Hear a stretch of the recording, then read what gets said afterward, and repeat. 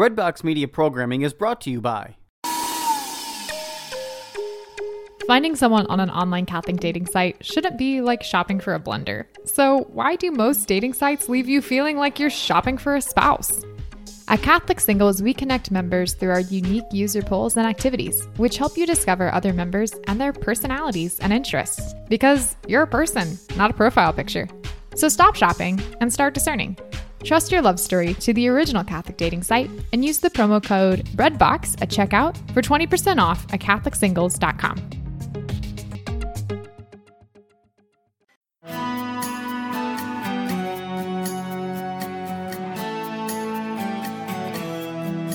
Welcome to the Will Within podcast.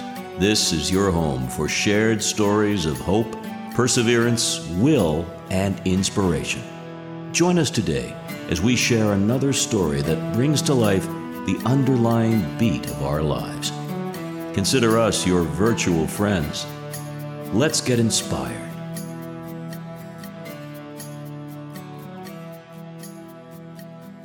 Welcome to the Will Within podcast. I'm your host, Regina Pontes. Today, I have the opportunity to talk to a gentleman by the name of Bear Woznick. He is a world champion surfer. He's also the host of several shows, both on EWTN and on Armed Forces Radio. He's also the author of a book called Deep in the Wave, A Surfer's Guide to the Soul. Very, very insightful. He leads pilgrimages. He has a men's conference that he also leads. So without any further ado, I'm going to introduce you to Bear Woznick. Well, welcome, Bear. I appreciate you doing the Will Within podcast, and I'd love to hear about your journey, your spiritual journey, and the book that you wrote, and the story that you do for EWTN, The Long Ride, and also your radio show on EWTN Radio. So please start off by telling us about your journey, Bear. My journey? Aloha, by the way. Aloha. Aloha. Yeah, I'm in Waikiki Beach. I'm right on the beach in Waikiki in a condo that we're right exactly next to St. Augustine's Catholic Church. So I'm actually right over the altar here. I'm just at a beautiful, beautiful surf. My wife and I will go out tandem surfing together soon. And this beautiful day here in Waikiki. So aloha to everyone. Aloha means to give breath. And that's what we need in our lives, is the breath of the Holy Spirit. Mm-hmm. So tell me, Bear, tell me about your spiritual journey growing up, and was the Catholic faith involved in that process? I was raised Catholic. My dad was Ukrainian Catholic. My mother had become a Roman Catholic convert. And so the two rites of the Catholic Church, my upbringing. And I was an altar boy. I learned Latin, and right when they changed it to English. They changed it to English right when I started to be an altar boy. So that was kind of interesting to have. Still, I've had that really rich experience of Latin. But, I was one of those people that always loved to go to catechism and got all the holy cards from the nuns. I knew all the answers, and I was always just very interested in the faith. But as I grew older, I even tried to read the Bible and stuff. But as I grew up in high school and going to college, I was kind of like, is that all there is? Is it just religion, or can I actually know God? And these things that the Bible says is supposed to happen, like signs and wonders and miracles and all these things, is that true, or isn't that true? And so I began to ask these kind of questions. And so since I hadn't really had an encounter with the Lord, I began to pursue other options. Like first, I went the martial arts route. I trained, and I've always trained in martial arts. I'm a second degree. What age was this, do you think? In college? This is when I was 17, 18, 19, okay. In high school and beginning college. And so I looked into Eastern religions, because that was kind of the big thing in those days, Buddhism and all that. I looked into that. That seemed empty to me. And then as a junior in college, I was very young. I think I was 19 when I was a junior. I took a philosophy class, and we sat in this great, beautiful, kind of like boardroom surrounded by these beautiful books. There's only about a dozen of us in this class at Baylor University. And we went through the philosophers. We didn't do Thomas Aquinas. We didn't do Augustine. But we went through all these philosophers, and I thought, somewhere in here, I'm going to find the key. And it just seemed like everything fell short. And so during that time, I was very righteous in a sense of I didn't drink. I wasn't having, sex and things like that. It wasn't sex, drugs, and rock and roll for me. I just was really trying to be conscientious, but I was kind of the point, like, if I can't have a relationship with Jesus and I just can't seem to find anything in these philosophies, why not, just sex, drugs and rock and roll. Mm-hmm. But almost within days after that, my mother told me that she was going to this Catholic charismatic prayer meeting in someone's home, and not worry, there was a priest and some nuns there, but would I go? And I said no. And she said, well, you really should consider coming. If you do, I'll buy you some new blue jeans. I know you need a pair of blue jeans. And besides, there's some cute girls there. So I thought, well, I'll go. So when I went there, I saw in these people just this intimacy with the Lord. The Southern Baptists that I'd known would talk about a personal relationship, and others that I'd known, but I don't know, how do you get across that bridge? How do you experience God? And I could see that these people in this room, when they prayed, their prayers weren't bouncing off the ceiling, and they weren't just religious things. They were actually believing it. God, and God was loving him back. So I was Can there. I ask you one question? Yeah. Where exactly did you grow up? So I can. Well, I grew up in California. I was a Santa Cruz surfer. And then when I was end of my junior year in high school, we moved to Waco, Texas. Okay. And that's how I ended up going to Baylor. Because I was losing my train of thought I'm not good in geography, but I was like, I don't think Baylor is in California. Yeah, that's right. So we ended up, I told them, I want to have whatever you have here, I want that. And they said, well, you need to really think about this, because this is going to cost you everything.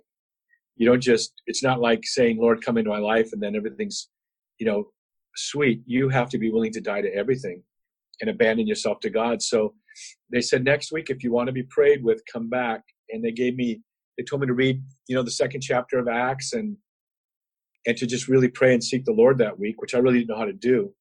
But I remember the night before, I had this dream. The night before we were going to go there, I had this dream that the Lord was walking down the hallway, the balcony of where my apartment was at college. And I was like, he's coming to me. And I leapt up to open the door. And then as I opened the door, I just fell flat on the ground, so overwhelmed by his glory and his love. And so I felt this tug in my heart that something would happen the next day. So the next day, after this beautiful time of praise and worship, they said, okay, those who want to be prayed with, will pray with you. And so I went back, and they said, they began to ask me, did I really want to give my life to the Lord? And then one of them touched my shoulder to talk to me. And as soon as he did that, the power and the love, the energy, it must have been amazing. It was an infusion of a cascade of light. It was a cascade of love that is not from this world. And it went so deep into my heart that I began to, I couldn't help it. I raised my hands in praise to God. And then as I began to praise the Lord, I began to pray in a new language. And from that moment, all I wanted to do was to share the gospel. People who were sitting alone at the college cafeteria were in trouble, because I was because I figured everybody would want to know the creator of the universe, this cosmic, unbelievable God, if they could. But what's interesting is that night when I went home, my dad goes, so what happened? And I told him, he goes, well, let me hear your language, what it is. And I prayed a little bit in it. And he said, I recognize two words. It's kind of a dialect of Ukrainian. I recognize the word love, and I recognize the word God. And then that Friday, he had invited the members of this prayer group, which he hadn't even been to come over. And I remember we prayed with my father. And as we prayed with him, he received this powerful infusion of the Holy Spirit. And then my language changed to the love language that I use today. So that was my initial conversion to the Lord. And then I immediately went into leading worship and part of the leadership group. And then, of course, many challenges and dark nights and other encounters along the way to bring me to where I am now. So what kind of jobs did you experience afterwards? Were they just regular secular jobs, or were they in the church? Did you never really lose sight of the connection to the church at that point? No, I did. I seriously involved? I actually did, because I was very, very hungry for the Lord. I wanted to go deeper. I wanted to seek truth. And the new catechism hadn't come out yet, and I was so under-catechized that because I was surrounded by so many strong believing, Protestant Christians, I fell into kind of like their teaching, their the sola fide. It's by faith alone. Sola scriptura, only by scriptures. There's no teaching authority. And so gradually the people that I knew were going deeper with the Lord weren't Catholic. And I wanted to read books, and the oldest books I knew of were only 400 or 500 years old. I hadn't heard of the church fathers or Augustine or Aquinas. So as I started to go deeper, I began to drift from the church. So I really don't say that I left the church. It's like the church left me. I was hungry. I wanted more, and there was no one there to guide me along that way. It's so strange to me now that I could possibly have been that hungry and not have been exposed to the richness of the church. So I led charismatic worship with hundreds of people within the Catholic Church, and then eventually I drifted into the non-denominational land, which was very beautiful people, very wonderful. But I just, after about 14 or 15 years of that, I was in my, I was 20 years down my journey or 30 years down my journey. I finally just thought, is that all there is, God? I mean, because I want more of you. And then my father had continued in the Catholic Church, and he had become a deacon, and he sent me 2 books. One was Scott Hahn's book on the marriage supper of the Lamb, the Supper of the Lamb, and the other one was by Stephen Ray on the early church fathers. And when I read those 2 books, I just came roaring back to the faith. And I was so thankful. I felt like I'd been swimming in the shallow end of the pool. And now, like, as I look out from my home here, if you paddle out 2 miles from my home, the ocean's 2 miles deep. Wow. Okay. And I felt like that's what I discovered, the depth and the breadth of Catholic teaching. I had a ferocious hunger to read the Summa, to read Augustine, to read the early church fathers. And how old were you at that time? You were like 35, 40? No. So I'm kind of doing the fast version of this. So when I was about 35, I think is when I began to drift from the church, and I was gone. I returned to the church when I was in my late 50s. Oh, okay. So probably about 12 years ago. Yeah. Because I had the opportunity to talk to Steve Ray a couple weeks ago, and his journey was amazing to listen to, and how he converted over to Catholicism after his exposure all those years to having nothing and then still feeling lost. And I know that Scott Hahn has brought so many people with his journey, Rome Sweet Home. So this has been a wonderful experience. It's so many people. I wonder how they feel. So many people they've been able to touch. And I know you do that now with your ministries. Yeah, I got to talk with Scott Hahn just about 2 weeks ago. And when I met Stephen Ray only once, and he happened to be in Jerusalem. I was there with Father Don Calloway. We're leading a pilgrimage, and I saw Stephen Ray there and got to talk to him about what a profound impact his is, because all I wanted was the truth, and now I have all the volumes of the early church fathers. I just devour. People ask me what books I'm reading. It's usually books that are, I like Mike Aquilina is one of my favorite people in the world. I have him on my show more than anybody else because he loves to study the early church. So most of the stuff I read is 1,700 years old, or yeah. Right. Like you said, you want to devour all the ancients, Yeah, and of course Aquinas and all of our great, because I have a real thirst for truth. And I know in the Catholic Church, when I do a morning catechism every morning, no matter where I am in the world, at 7 a.m. Bear time, I turn on Facebook Live during the weekdays, and I do a 15-minute catechism. I call it Ocean Sunrise Catechism because usually the ocean is in the background wherever I am. And we spend 15 minutes, and we've gone through the whole catechism once, and we're about a third of the way back through it a second time. So every morning, we do it for about 4 years. We go through the catechism. It's so rich. It's so deep, and it makes so much sense. Everything just builds upon, the next. Yeah, you seem so peaceful in that. I mean, especially. It's so beautiful. Right. The sunrise, especially just looking out over the water. There's a spiritual element, obviously, about the water. And you connected to that from the beginning since you were in California. And now, how did you end up in Hawaii that you're doing this? Well, I'm a surfer. I don't know if you know if I'm a world champion. Yeah, I did read that, actually. That's pretty exciting. So that's actually, I had gone through a divorce when I was after 20 years of marriage, and then I, of course, went through the annulment. But I met my wife, Cindy, on a tandem surfboard. And so we tandem surf together. I lift her in very extreme lifts. I lift her. She jumps up and she does all this extreme stuff. and I just hold my hand over my head and surf. But we'll get to do that here when we're done. We're going to go out. I can see there was no waves Good yesterday. waves? Well, there's some small waves right now. I've never even heard of that phrase until I was doing some research, and I watched it, and I was like, "This is fascinating. This could be like something." I'm surprised it's not like a part of a sport in the Olympic or something.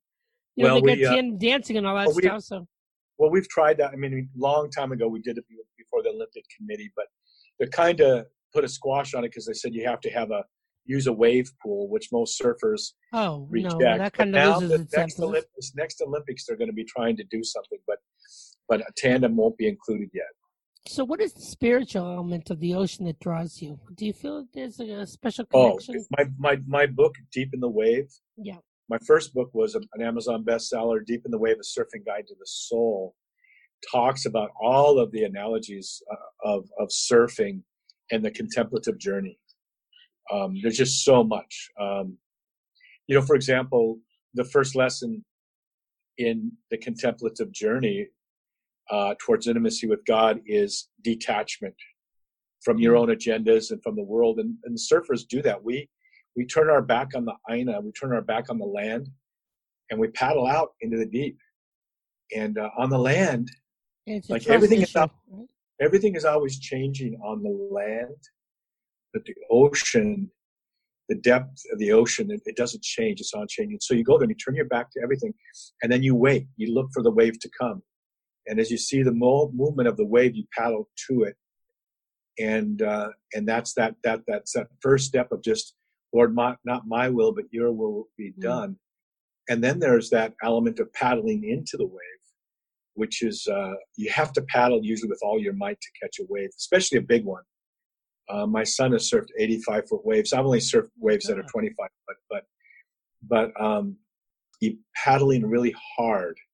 And that is that scripture from Paul that says, strive to enter into God's rest. You have to work at moving into prayer. Mm-hmm. And then once you drop in, the whole key is there's a moment, then you're really resting in the Lord. Then you're just harnessing the power connection of the wave. Together. Yep. You're working with it. You're working with it. Yep. Yeah, the wave itself. And so that's as you learn to abandon yourself to God's will, then you're moving in His power and not yours. And of course, the ultimate thing for a surfer is to be covered up by the wave in a barrel, and to be totally hidden in Christ like that is our ultimate goal. And the other thing is when people see us ride big waves from the beach, we may be a half a mile or more out riding these big waves, and you really can't even see how big that wave is until you see a surfer riding it. It gives you a sense of dimension. And a lot of times you can't even see the surfer. You can just see the white trail from the surfboard as it's going down the wave. But when you ride a big wave like that, people can see how powerful the wave is. It's not like they're going, oh, that guy's a great surfer. They'll say, wow, what a big wave. And when you get to the beach after you've ridden a wave, people never say, wow, you are really awesome. They'll say, that was a great wave. So they give glory to the wave. And that's what we are. Yeah, glory to the wave. I like that. Yeah, Jesus should, when people see us, if we're living our life as Christians, they should see Jesus. I just love that whole visual you just created. That was so amazing. There's so much for that. And then if you talk about tandem surfing, the soul in love with Jesus, the woman being like the woman in Song of Solomon, the great contemplative book in scriptures. You see the woman, when we surf, I paddle in. When I drop in, I get up, and then a moment later she does, and she rests her back against my chest and her cheek against my cheek, like John with Jesus at the Last Supper, like in the Song of Solomon. And she has to rest in me and trust in me. But then there comes a point where she has to turn or put herself in a position, and she takes that leap of faith. She has to jump with all her might. And then I accelerate her leap and put her into a lift. And then she has to lock her lift in. She has to hold all of her core tight. And every time she jumps, it goes into a lift, she has a place her eyes are supposed to look. There's a certain focus, like in Song of Solomon says, her eyes are like doves. We have to have spiritual eyes. The first contest Cindy and I ever surfed, and that's her squeaky tennis shoes, by the way, walking by. She's going to go do a workout. Hello, Miss Wave Lady. But when the first contest we ever surfed in, I taught her where to look on certain lifts, and I could feel that things weren't working quite right. It was just great, and then things weren't working. And I told her, look up. And as soon as she looked up, putting her eyes in the right direction, the lift was put back in balance. And a really good world champ type tandem surfer can tell when their partner's eyes move, because it has that much effect on the balance. And that's what we need to do. We need to have eyes on Jesus. We need to hit the mark. And that's what sin is, right? Sin in both the Hebrew and the Greek scriptures is an archery term meaning to miss the mark. So if you want to hit the mark, you have to look at the mark. You have to focus on Jesus. And then that puts everything in balance and just walk that in. So yeah, there's a lot. And then of course the intimacy and love of two people on the board being one in the same way we're supposed to be with Jesus. Yeah, I mean, the trust there is just amazing. Yeah, I have to trust in her, and she has to trust in me that we know what we're both going to be doing. Right. Well, that's a great story. I love that visual, to be honest with you. Thank you for sharing that. So tell me a little bit about the radio show and also the TV show, a little bit about each. They're both EWTN connected. One is the Long Ride Home. And when did you start those, the show and the radio show?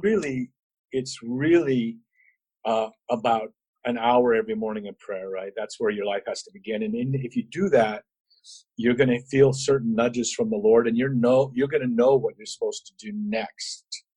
You may not get all the specifics right, but as you begin to move in that vision, the first was I would do a podcast, and I remember that I did a podcast with my son Shane, who's always one of the instigators in my life because he's a really huge media guy, and he's the main editor and videographer and director when we shoot the TV show. My other son produces the radio show, but I got this sense through this podcast, and then I had this real clear vision that there would be a fire started in Florida and a fire started in Hawaii, and it would spread to the mainland. And that's what happened. I went to a Protestant radio station here in Hawaii, and I began to share with her about the need for a manly type radio show. And before I could talk for even a half a minute, she interrupted me. She said, my husband said these exact words to me last night. We're going to give you a radio show. And then the next one was I was in Florida, and I was on a non-Catholic radio station there, co-hosting a Christian show with Pete O'Shea who's a Catholic. And after I had done that for the second time, the radio manager, again, a woman came out and said, Mike Huckabee is going to be running for president, so he can't have a radio show anymore. Do you want to have his drive home show on Wednesday nights? Wow. So the podcast was recorded and then sent to them. And then Jamie Jerzapolsky from Spirit FM in Tampa told me, you got to meet Sherry Brownrigg. And so I met with her, and we made my show a lot more professional.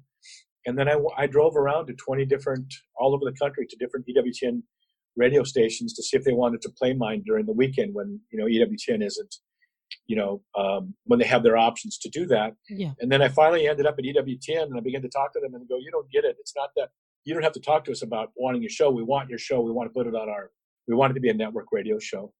And then the same thing kind of happened with my, but what's interesting is I remember going to the first EWTN radio show. They had the radio event there in October in Birmingham, Alabama, and feeling like, I don't know what I'm doing here. I just know I'm supposed to be here. And my son Shane was with me, and people were looking at us like, who are these people? And what's this surfer dude? And what's this all about? And they were excited to meet me, but they were still like not so sure. And I remember I was there, and we went out to Hanford to the church there, and Bishop Baker was there, and I gave him a copy of my first book just before I was going into Mass, which is very awkward to promote yourself, Mm-hmm. And as we left church, I was with another woman who's one of the hosts there on EWTN, and Bishop Baker came up to us and said, I need another copy of your book. And she said, well, Bishop, I don't have a copy. He goes, well, no, I wanted another copy of Bear's book. And so it was like, wow, the bishop I was like coming in from the cold almost, And then I remember I gave a copy to Doug Keck, and he left it on his chair when he left the room. But then at the last dinner that weekend, Bishop Baker was the keynote speaker. And before he started his talk, he said, before I get started, I want you to tell you there's someone here, if you haven't met him yet, you need to meet Bear Woznick. So wow. Promotion comes from the Lord. You can try to gin up your own agenda and do your own thing. Or you can abandon yourself to the Lord and be the hidden person like Jesus was for 30 years. That's what we're studying in the Catechism right now. But someday in God's time, He may bring you out in a more visible way. And that's what happened. Once Bishop Baker said that, everyone took a sigh of relief, and even more doors opened. And then Long Ride Home, I knew that we needed to have something gritty enough for the men to relate to. The women already loved what we did, but they were desperate for us to have something to speak to their men about, that would speak to the men, and it needed to be manly. People every now and then will interview me and go, well, we want to talk to you about masculine spirituality. And I go, I don't talk about masculine spirituality. I talk about manliness, manly virtue. Because the whole terminology of masculinity, the whole gendered continuum has distorted everything. So I just say the politically incorrect thing, and I talk about manliness. And so Long Ride Home, needed. Yeah, we have a pack of men that ride. We have shot 7 seasons. Only the first 2 seasons are airing on EWTN. Our third one, we're about halfway through editing. But we ride as a pack. We used to have a priest with us. Season 1, we rode from Jacksonville, Florida, to San Diego. I saw your meeting with Father Goring, right? Didn't he ride with you? With Father Mark, yeah. Father Mark is a part of. Great, he's wonderful. He's just so sincere and earnest in what he professes. Yeah, I think Long Ride Home kind of brought him to EWTN, and then EWTN has really fallen in love with him. But he's a wonderful man. In fact, he was with me on the first thing we did for EWTN was one of my Deep Adventure Quest surfing retreats, because he's a surfer too, and he was our priest for that weekend, and that's how things kind of got rolling for him with EWTN. But what a powerful, wonderful man, so devoted to the Lord. But like we rode from Jacksonville, Florida, through the Big Bend country of Texas and into San Diego. Then I rolled up to Monterey. We were doing in reverse something I had done 10 years earlier. I bicycled from San Diego to Jacksonville, so we just flipped it and did it in reverse. And it's just really amazing how the Holy Spirit designs every day and every encounter that we have, and how powerful, it can be. Every morning, I get a sense of what the basic theme of what the Lord wants to do. And then in the mornings, I get up really early and I just say, what did the Holy Spirit do yesterday? So what theme is he driving here? And how do we flow with the Holy Spirit? But I'll tell you, doing those rides, most of the men on those rides will tell you it's the hardest thing they've ever done. It's super challenging because we're leaping 300, 400, 500 miles on motorcycles. We're filming whenever we stop, the cameras are rolling. And people will say, well, do you guys experience a spiritual attack? And I tell them, no, we're not under any sort of spiritual attack. We are on the attack. Yeah. We're on the attack. No different than when the monks of the desert went out into the desert to fight Satan. When we rode through the desert of Texas and in the Southwest, we were on the attack, and we face major resistance when we ride. You can just feel the crows attacking the dove. You can just feel the enemy. Really tough things. But wow, so we've really learned to stick together, and we've seen each other's good and bad sides, and we just tough it out. And how many guys are there usually? Usually some less than 6. More and more, I'm going to begin to ride more with just a couple people, or more ride solo, because it's just such a daunting thing. Because if you have 5 or 6 riders, you have to have 7 or so or more, 8 crew members too. And we want to be able to be like a jet ski, twist and turn quickly to respond to the Holy Spirit. Or if you have too many people, then it's like turning a major aircraft carrier. People have worked on our set, videographers and sound people, etc. They'll say you could never do this show in Hollywood because there's just too many people. Right. There's just too much to make. Like we got pulled over by a cop, and pretty soon that cop became part of our show. All the cameramen were like freaking out. And I go, get your cameras rolling, And so we've had some amazing, beautiful encounters. I love the show you did with the horses. The guy with the horse farm. Oh yes, Tom Equals. Yes, Archbishop Wensky, one of Archbishop Wensky's best friends. Yeah, and you're running through all different experiences in the United States, and the people, what they're going through in their spiritual journey, and it shows people exactly what their love of Christ can be through their own journey. Right, and it shows the brotherhood. Men are so isolated. Right. these days. That's why we have our Bears Man Cave. We have at our website, deepadventure.com, men can go there and join, and then they become part of a secret Facebook group. They can't join through Facebook, but we challenge each other, we encourage each other, we share with each other our weaknesses and our inspirations there. And then every 3 or so weeks, whenever I feel like it, we do a Zoom video chat together. But we establish this man cave, and then a lot of them men in that man cave, they use my book, Deep Adventure, The Way of Heroic Virtue. It's on the 7 virtues. Mm-hmm. And they'll use that, and they'll start their own man caves, on the deck of their porch. They might be having a shot of whiskey and smoking some of we have a cigar. We have the 7 virtue cigars that have a label around the cigar. Each of the virtues is a different blend, real quality cigars, and the label around it is a quote from one of my book on one of the virtues. And so they may have a cigar and whiskey, and they'll read through my book together. And men need to start gathering together as men again. Yep. Yeah. Let me ask you a question. During this pandemic, I mean, how are you dealing with all the, I hate to say this, but the destruction? I think, like Vigano is correct. I think this is not just your left versus right, but this is a spiritual war from, child of the dark versus the light.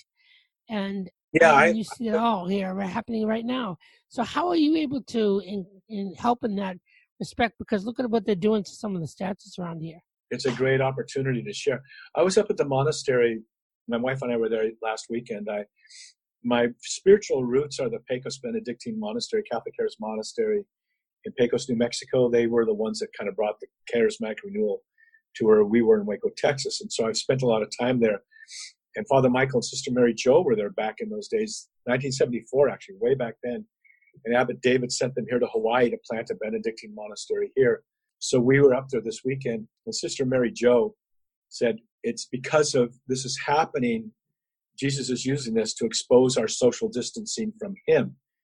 Right now, I remember walking the Via de la Rosa in the early morning under a drizzle before there was even first light. And I heard the rooster crow. And I remembered Peter denying Christ in the early morning before sunrise. And I'll tell you, I hear roosters crowing all over America. I hear a roar of roosters crowing as Christian after Christian distances self from Jesus, intimidated by the bullies that say, if you don't believe in the woke, if you don't believe in the social justice warriors, if you don't believe in our so-called diversity, if you believe in absolute truth and absolute morals, then you're a bigot. Yeah. And people have social distanced themselves from the truth of Christ's reality in their life and the truth of his moral teaching. We have social distanced ourselves. We're intimidated by the bullies. They're not being witnesses. So we need to be witnesses to Christ. First of all, we don't need to be theologians or apologists. We need to be witnesses who say, I know Jesus and I love Jesus. So we need to stop being intimidated and share truth and love with people. We have social distanced ourselves from Jesus. Roosters are crowing. And we need to start being open to every opportunity to share God's love and truth.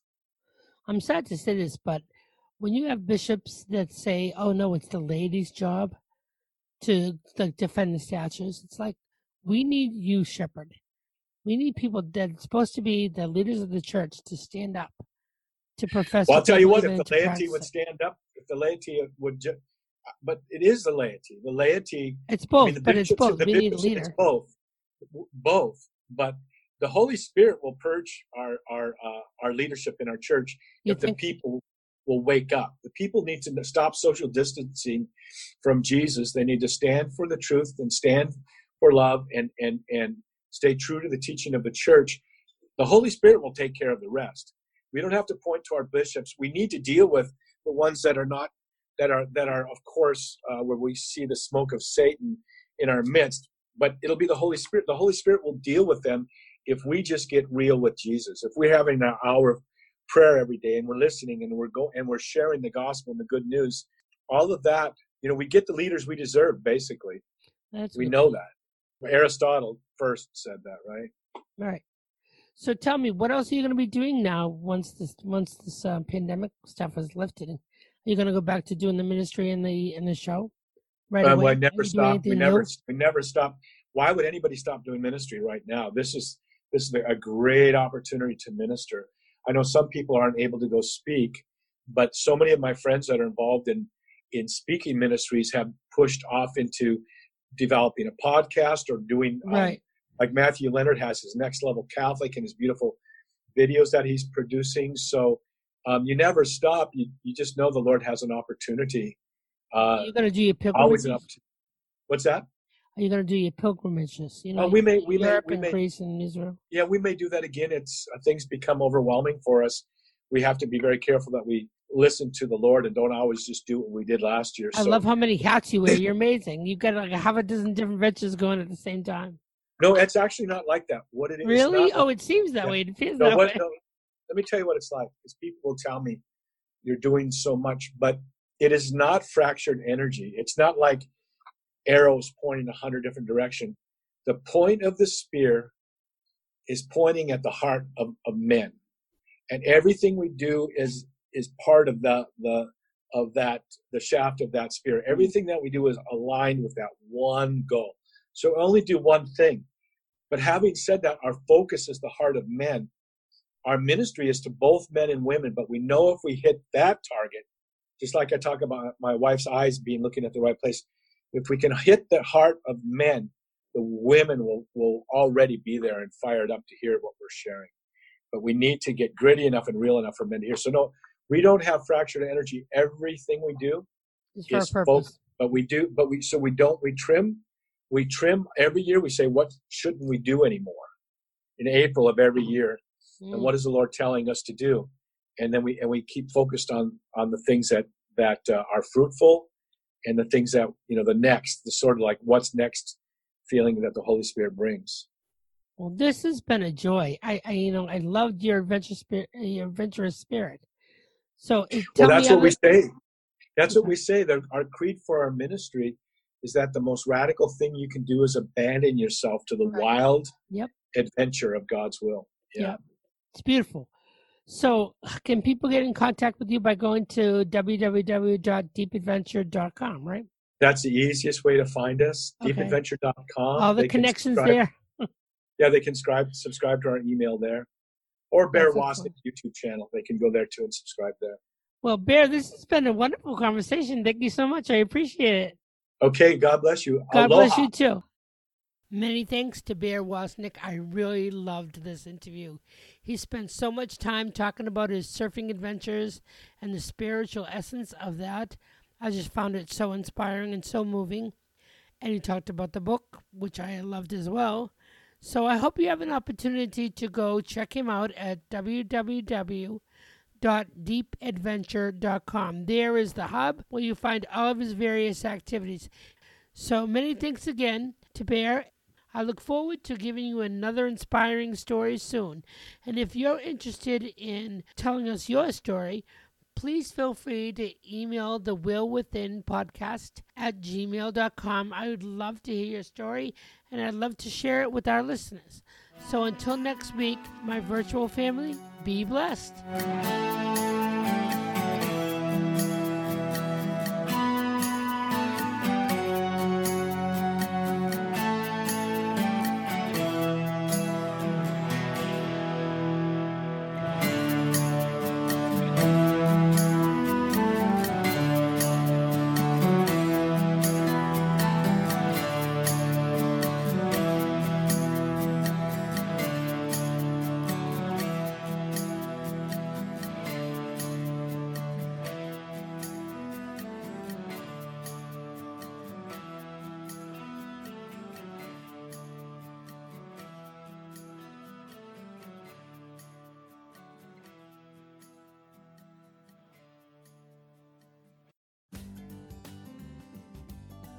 Looking for exceptional coffee delivered fresh to your door?